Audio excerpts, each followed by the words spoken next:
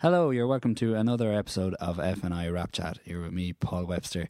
We're trying to set this up for a couple of weeks. This interview with Feargal Ward, the director of The Lonely Battle of Thomas Reid. One of my favourite films of the last few years. A brilliant Irish documentary about a man in Kildare who took on the IDA over trying to take his land from him. Really, really well made film. It's kind of a little bit offbeat, a little bit experimental, kind of expressive form of documentary. If you haven't had a chance to see it yet, you might just be able to see it. There's still some screenings in various cinemas around the country, and we'll let you know when it's on VOD. This was our first kind of proxy interview. So Feargal is based in Berlin. So we did the interview over the phone, so hopefully that doesn't take away from the conversation at all. As is usual, get in touch with us and let us know what you think. You can also help support the show at buymeacoffee.com/FNI.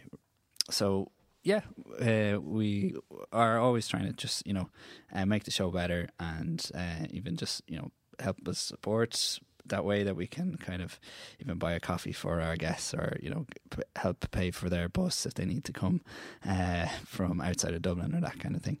So we give you Feargal Ward.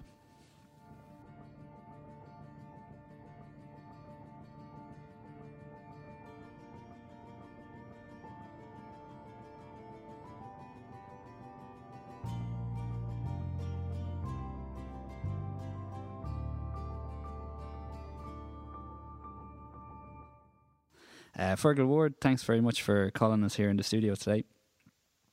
This is our first. It's nice to be here. Great. This is our first actual call in. So you are based in Berlin, is that right? I am, yes. The last maybe 2.5 years now. Great. And how do you find living there and being an artist and all that? Yeah, it's a really good place to live. It's quite an international city. Lots of people from obviously different parts. And I have a good few friends who've moved over here as well. Yeah, it's obviously much cheaper than Dublin. So, especially for a lot of people, artists and writers, it's still an alternative place to go to compared to Dublin. Yeah. You're actually the second guest that we've had on who's based in Berlin. Another Feargal, actually, Feargal Rock, scriptwriter. He's based there as well. Yeah. So, could you just describe your style, your filmmaking style, and the kind of films that you're interested in making? You just spoke up there. Time to start to describe what was the first bit? Just your style, your filmmaking style, and the kind of films that you're interested in making. I suppose the style of the work, the kind of films that we're interested in making, it's definitely a documentary form that is hugely influenced by cinema and the history of cinema and the cinematic power visually and through audio of the potential of that.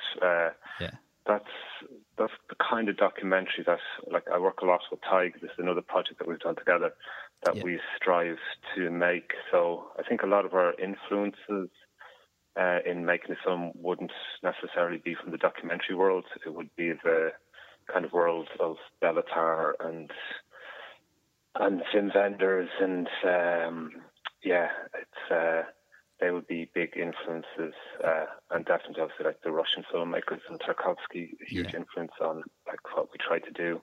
So that's the world that kind of inspires us. So then we try to bring that to the form, the medium of documentary, which has always had it, and is very receptive to being tackled in that way. So I don't know if that answers the question. No, that's great. And what are the challenges involved, say, because you're in blending that documentary style, because you're dealing with real people? So is it difficult to find subjects that suit that style, or is it just a different way of thinking about telling those kind of stories? Yeah, I don't know. It's kind of, I think probably some of the more exciting filmmakers that are working in fiction film are kind of working in that sphere of where documentary meets fiction, and maybe vice versa. Some of the most interesting areas to work in documentaries where it meets the fiction world. So a lot of, like Ken Loach is a great example of always working with non-actors and largely unscripted. And you could, some of his stuff is closer to documentary than so much of documentary filmmaking out there, where it's so scripted and contrived and storyboarded and shot listed. So yeah, I think there is that place where those kind of the two mediums meet, or the documentary and fiction, and what's it called, non-fiction, and where non-fiction and fiction film meet. And yeah, no matter, I think that's the area of interest, and I think it's you obviously need to find the right characters, who could maybe do it with you, So in our case with Thomas, he was suited to it, and I was able to look the merits of it, and that he wouldn't look foolish in it, and that it was the best way to tell the story. Yeah. I'd just like to congratulate you on the Lonely Battle of Thomas Reid. It's one of my favourite Irish films of the last year, definitely. Super, thank you. So yeah, maybe you could just tell us a little bit about how it came about and the kind of the story of the film and the challenges that were involved.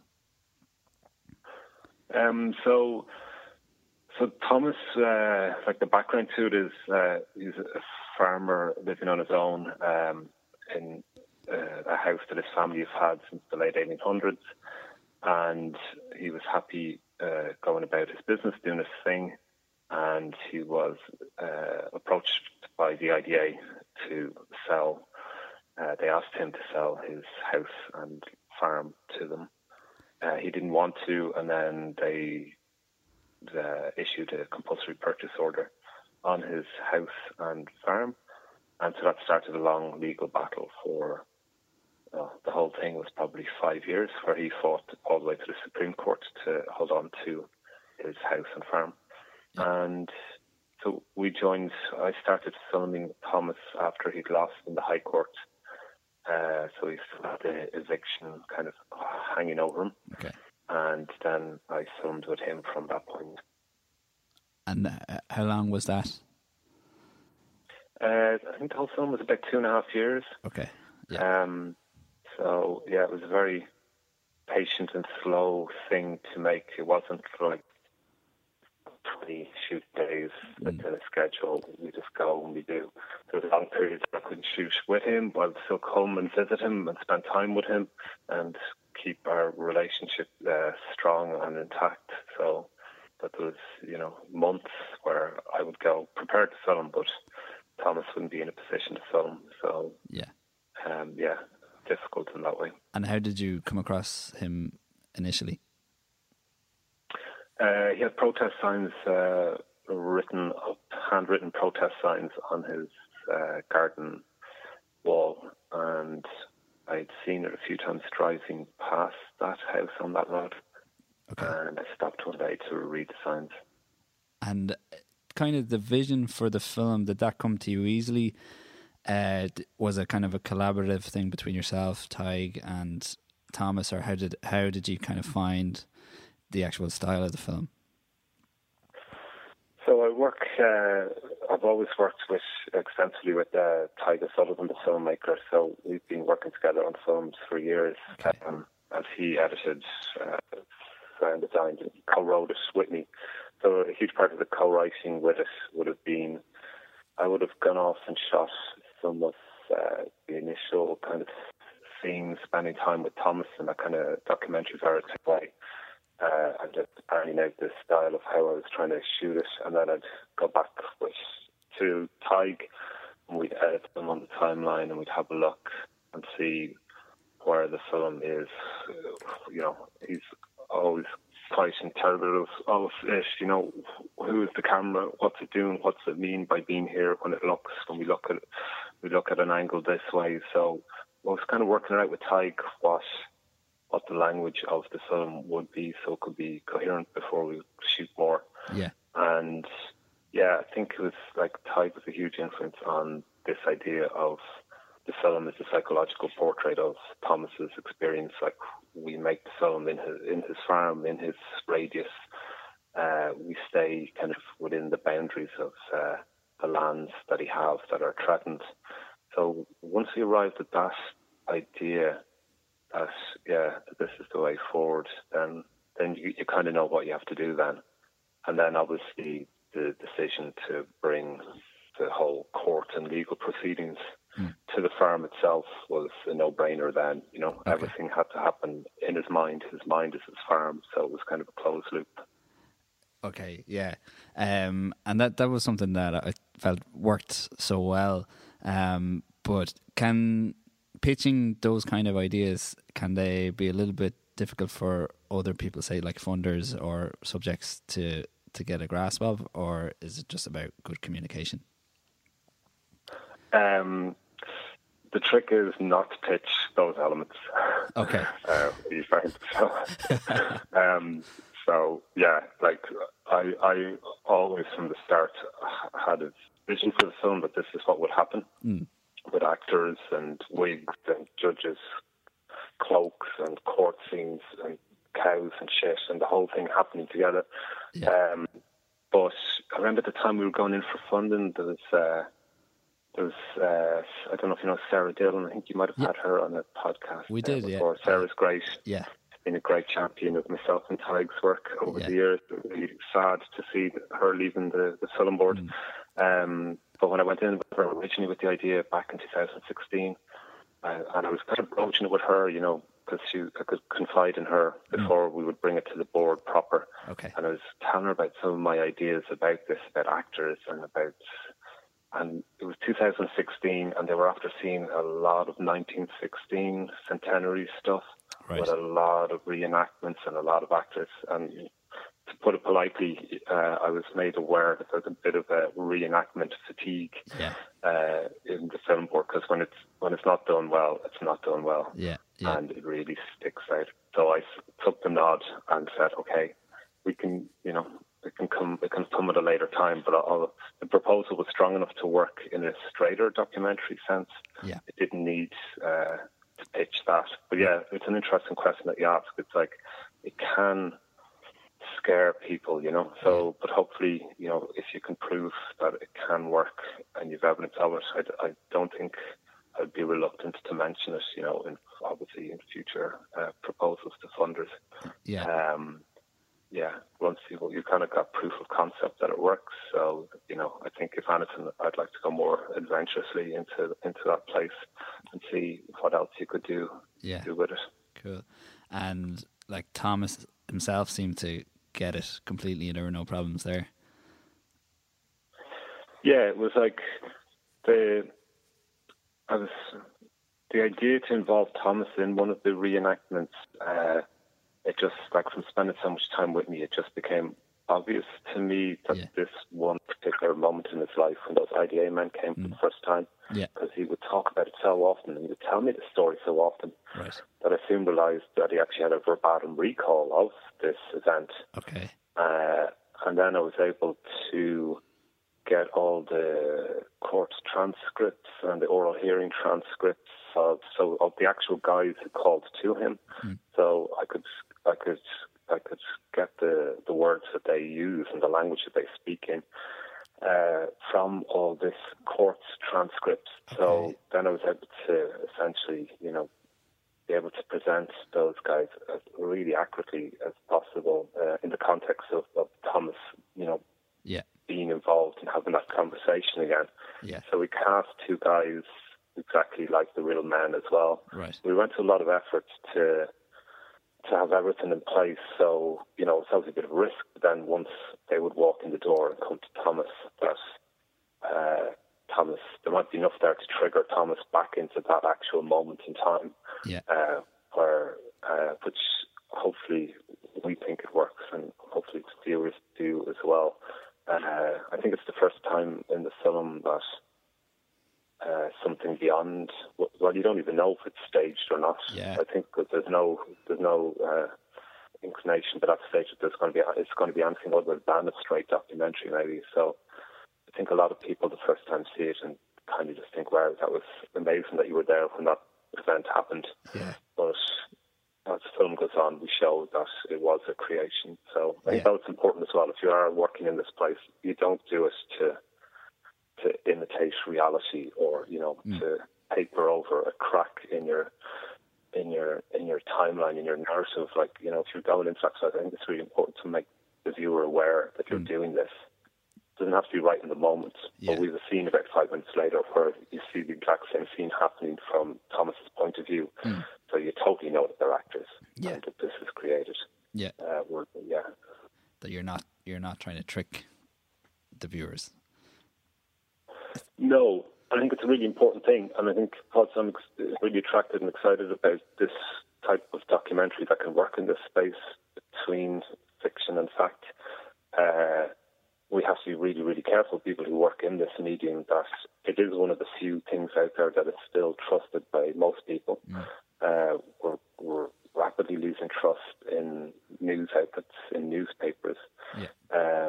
If documentary starts going into this realm of creation and actors and the viewers don't know what they're looking at, we're going to end up with another medium that nobody believes in anymore. So there are really important issues around this, about if you are doing it, why you're doing it, and what those lines are. So that definitely we have to be really careful about this, and I get quite annoyed when I see films that work in this space, but you can see that it's a manipulation of the viewer to make them believe something. It's using fiction for the wrong reasons. It's using fiction to make your film more dynamic, more interesting. But it kind of sows confusion as to truth and reality. Well, I think you handled it really well. I would have been one of those people in those first scenes, or the first scene, I wasn't sure if it was real or not, and I think that's a testament to your casting and the directing. How did you kind of talk the actors through that and get those really natural performances from them?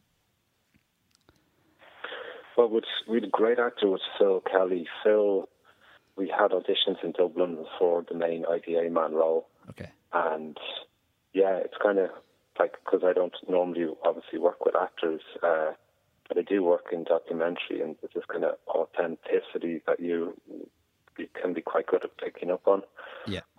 After making documentaries for many years, and the first time he read for the part, and he looked in my eyes, I was playing Thomas as well. There was just he just screamed authenticity, Right. That, but also that we didn't want any cartoon villain characters in this. These are good guys. There's good people in this. Sometimes good people have to do bad work, and that was important for us. That this character being cast was, we want the viewers who see the film to go, we don't want it to be one-sided. Maybe some people think, hey, what he's saying makes sense. I don't actually agree with Thomas in this moment and stuff. It has to be there for people to kind of read into it. We can't just orchestrate it so you're going to be instantly on one person's side. It doesn't make it that interesting, I think.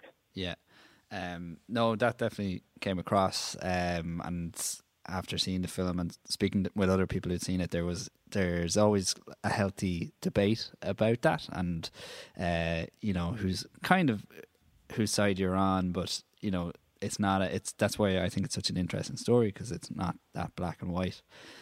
So I think you handle that really well. Just talk about the shooting style. It's a very kind of unusual but very watchable kind of style, and it's almost hypnotic. You're following Thomas on his farm doing very menial tasks, but visually it's very interesting. Even there's a scene where he goes to a supermarket, I think just a Tesco near his house, and it almost feels like a different planet or something. It's so familiar but has this surreal sense, and I'm just wondering how you kind of approach that style. So I've been The style has been developed a bit over a couple of films, and this film here was, I suppose, the fruition of the previous two films, The Great Wall with Tig, and we did another film following Another Man in his world a few years before called Ix in the Loo. So I always wanted to, because I with this film I would have to do everything on my own, so I'm doing sound and picture as well as directing. So I needed a setup that would work for the intimacy I needed between Thomas and himself, but also that would have no barriers between the kind of how far I wanted to push the thing cinematically. So it's kind of quite a simple system. Like I shoot the film on one lens. I don't change lenses. One lens, and the whole thing is kind of like on a Steadicam rig, which is they're now called, like, there's Movies. There's these kind of stabilized 3-axis gimbals. So, and I'm running the sound off that, and yeah, so it gives it this kind of very. I always kind of maintain the same distance from him, so it's kind of like we're almost always orbiting like around about 2 or 3 meters from him. Yeah. And it's always on the fixed lens, so no matter where we go, for inside or outside, it's always the same kind of aspect ratio. It's the same. So you kind of, it's a cheap trick. It's an easy trick. But it's very hypnotic. Like, just if you don't change the lens, if you need a wider shot, just walk back a bit. If you need something a little bit closer, just walk in and get it. Yeah. But it kind of gives a kind of a real nice hypnotic, coherent flow to it. So even when you leave the farm and you go into Tesco, you're seeing Thomas always from that angle, always from that distance. He's always in that kind of depth of focus. So it's like he's almost seamlessly slipping between different backgrounds.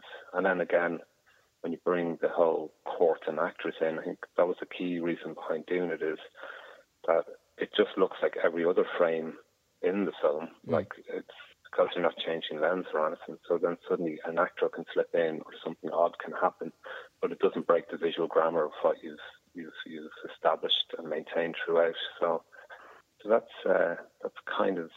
was kind of main idea behind it. But again, to do that kind of psychological portrait, that kind of coherence, consistency, that you're just in this world, it was as much to facilitate that as it looking a particular way. Okay. It's really effective. Could you talk a little bit about some of your other films? Have you got up and coming films that will be released soon, or The Soil Became Scandinavian, has that been released, or is there anywhere we can see that? Yeah, so the Soil Became Scandinavian, we made that earlier this year, so it's like a 22-minute experimental piece of film. I don't know what it is. I don't know what genre it would fall into. We showed it in a contemporary art context in ISA International, so that's kind of Ireland's art biennale that was on this year in Limerick. Yeah, and it's having its cinema film festival world premiere at IDFA. So it's the big documentary film festival in Amsterdam. So that's happening next week. Okay. And then it will go on the film festival circuit from there. So I don't know when. We'll definitely be hoping to show it at one of the Irish film festivals as well. Okay. But at the moment, yeah, we're just going to try and get through next Friday when it shows for the first time, hopefully, without glitches. And what is the concept for that film? So it's made with Adrian Duncan, an artist and friend of mine who's also here in Berlin. Okay. So it is, the idea behind the film is it's based on, what inspired the film was based on transcripts sent back from an Irish forester who was sent to Finland and the Arctic Circle in 1946 to source trees to be used as poles for the electrification project of Ireland that was about to begin post-war. Okay. So that was our kind of premise, to retrace his footsteps based on his telegrams and his dispatches of where he was and the landscape he moved through. And also at that time, in 1946, in Princeton University, the mathematicians were working on the first coding systems for the nascent computing machine. Okay. And they were doing at that time to try and get consistent coding working was setting the machine off in random paths, on random paths and observing it to try and understand what the machine does so they could then write the code for it. Okay. So we kind of took these two ideas and applied them to Finland. So we did it with the actor Barry Ward, who you might know from Ken Loach's from Jimmy's Hall and Maze. And so he's the actor in it. Okay. And so it's kind of, he's just in absolute wilderness of the Arctic Circle, in pursuit of trees and pulling trees on sleds behind him. Yeah. He ends up in the Russian data center, but that's a whole other part of the film. You'd have to see it. Okay, great. Sounds fascinating. Brilliant jumping off point for a film. So looking forward to seeing that. No, it's very nice to get. Cool. And for this kind of filmmaking, do you think it's a good time at the moment, or is it always difficult to get funding for these kind of films? Like the Arts Council is great. It's more and more difficult to get, I think, funding like for those kind of films. Absolutely. Like we have a fantastic funding system in Ireland. Yeah. I would travel around a lot to film festivals around the world, and you're just constantly meeting filmmakers and talking about ideas and funding and stuff. And like we're a brilliant position in Ireland with Screen Ireland and also with the Arts Council really backing film as well, because unfortunately so much of film, and especially documentary filmmaking, is becoming more and more commercial. So it's completely common in most countries, especially all European countries. Your first piece of funding that you put in place for your documentary feature is from one of the TV stations, and that's just, but like that immediately, if one of your major stakeholders is a television station, that immediately influences the potential of what you can do with that film, so we don't have that in Ireland, which is great, so there's definitely a lot more freedom, but it's always in flux, it's always changing. We're in this era of Netflix where they're showing the world like the success is possible by just getting filmmakers to do what they want filmmakers to do, and there's a certain product you can make and a certain kind of film, and it apparently sells subscriptions and stuff. So people look at that and they go, we should replicate that, but everybody will just end up making the same stuff, it's not producers or TV executives that are ever going to be at the forefront of major movements in the medium, or major evolutions in it. Like it's always filmmakers. So we're always wary that the pendulum might swing too much the other way, where the commercial viability of a project just overrides everything else. But back to Ireland, like Arts Council Ireland are just it's brilliant what they're doing. If we do get funded by them, we have to make films that work artistically and also get out there and travel and go to big festivals and reflect well, on the craft and the medium in Ireland, so that's our task, if we do get funded to really try and make those films travel. And do you be surprised by the audience reaction for your films?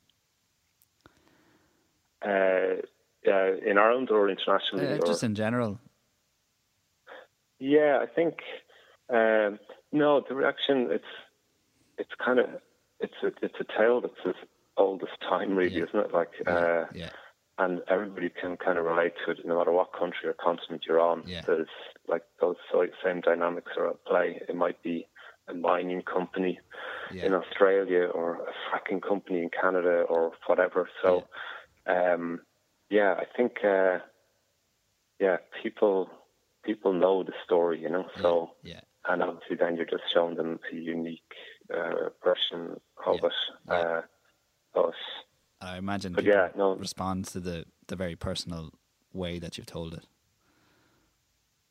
Yeah, I think because it is as much a character study as anything else, So obviously a huge amount of the questions are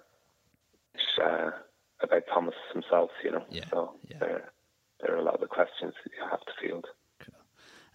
And would you have any advice for filmmakers who are kind of starting out and want to make films that are a bit more experimental and a little bit more off, left of centre, kind of? Any advice? God, I don't know. I don't know if I would be the person to take advice off. I think, I think, like, I know it's a cliche that the equipment and the means are there to do stuff, like, and they are. So just start short and small. I think, if you can do something in 3, 4, 5 minutes, like, there's a potential that you might be able to do it like for 15 or 20 minute duration and then go on from there. I think that path has never really changed despite the massive technology change. It's like you just start off trying to put 3 or 4 minutes of coherent film and idea together. And then I find myself, I totally just work best collaboration with one other person. So, some people can do everything on their own. Other people like another person to engage with over. So I think that's all you can do, really, isn't it? It's just try and pull it off for 3 or 4 minutes and then go on to the next thing. Yeah, I suppose it's particularly important for documentary and experimental documentary to prove your track record, and if you can show someone something and then you go, okay, they can kind of get it, because I'd say it can be hard to describe it in treatments and outlines and that sometimes, can it? Yeah, no, absolutely. Like, I think, I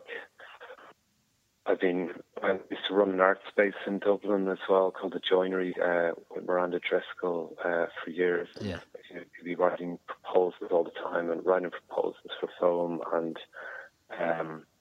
it's so difficult. It's and then it took us so many, and kind of finally we got one, for a small bit of funding. Yeah. And after that, we were totally analysing and dissecting that one successful that we put in. Yeah. Okay, what did we do here that worked? And that's all you need sometimes. And then, that's the first document when you proposal, It's like, okay, obviously you've something to hold on to, or some kind of reference, and you go, okay, this obviously must work. This part of this might work again, and how can we build on that? Yeah. But it can be very, very difficult to, especially if you're working in more abstract documentary, or that's like, to try and write those ideas can be quite difficult. Like, so it's not enviable. No, it's a tough one. It's something every filmmaker has to it's a bridge we all have to kind of cross. What have you got coming up next, say after this all became Scandinavian? So we're finishing a film that we're shooting in Paris. That's mostly about the Pompidou Centre and some other buildings. So we're hoping we're shooting there again in another 10 days. So we're hoping we will be having that one ready for the Dublin International Film Festival early next year. Great. So we're working hammer and tongs to get that one. Okay. Get that one in time. Yeah, brilliant. Well, Feargal, thanks so much for taking the time to talk to us, and best of luck. I'm really looking forward to seeing your future films. Super. Thank you. Thanks for having me on.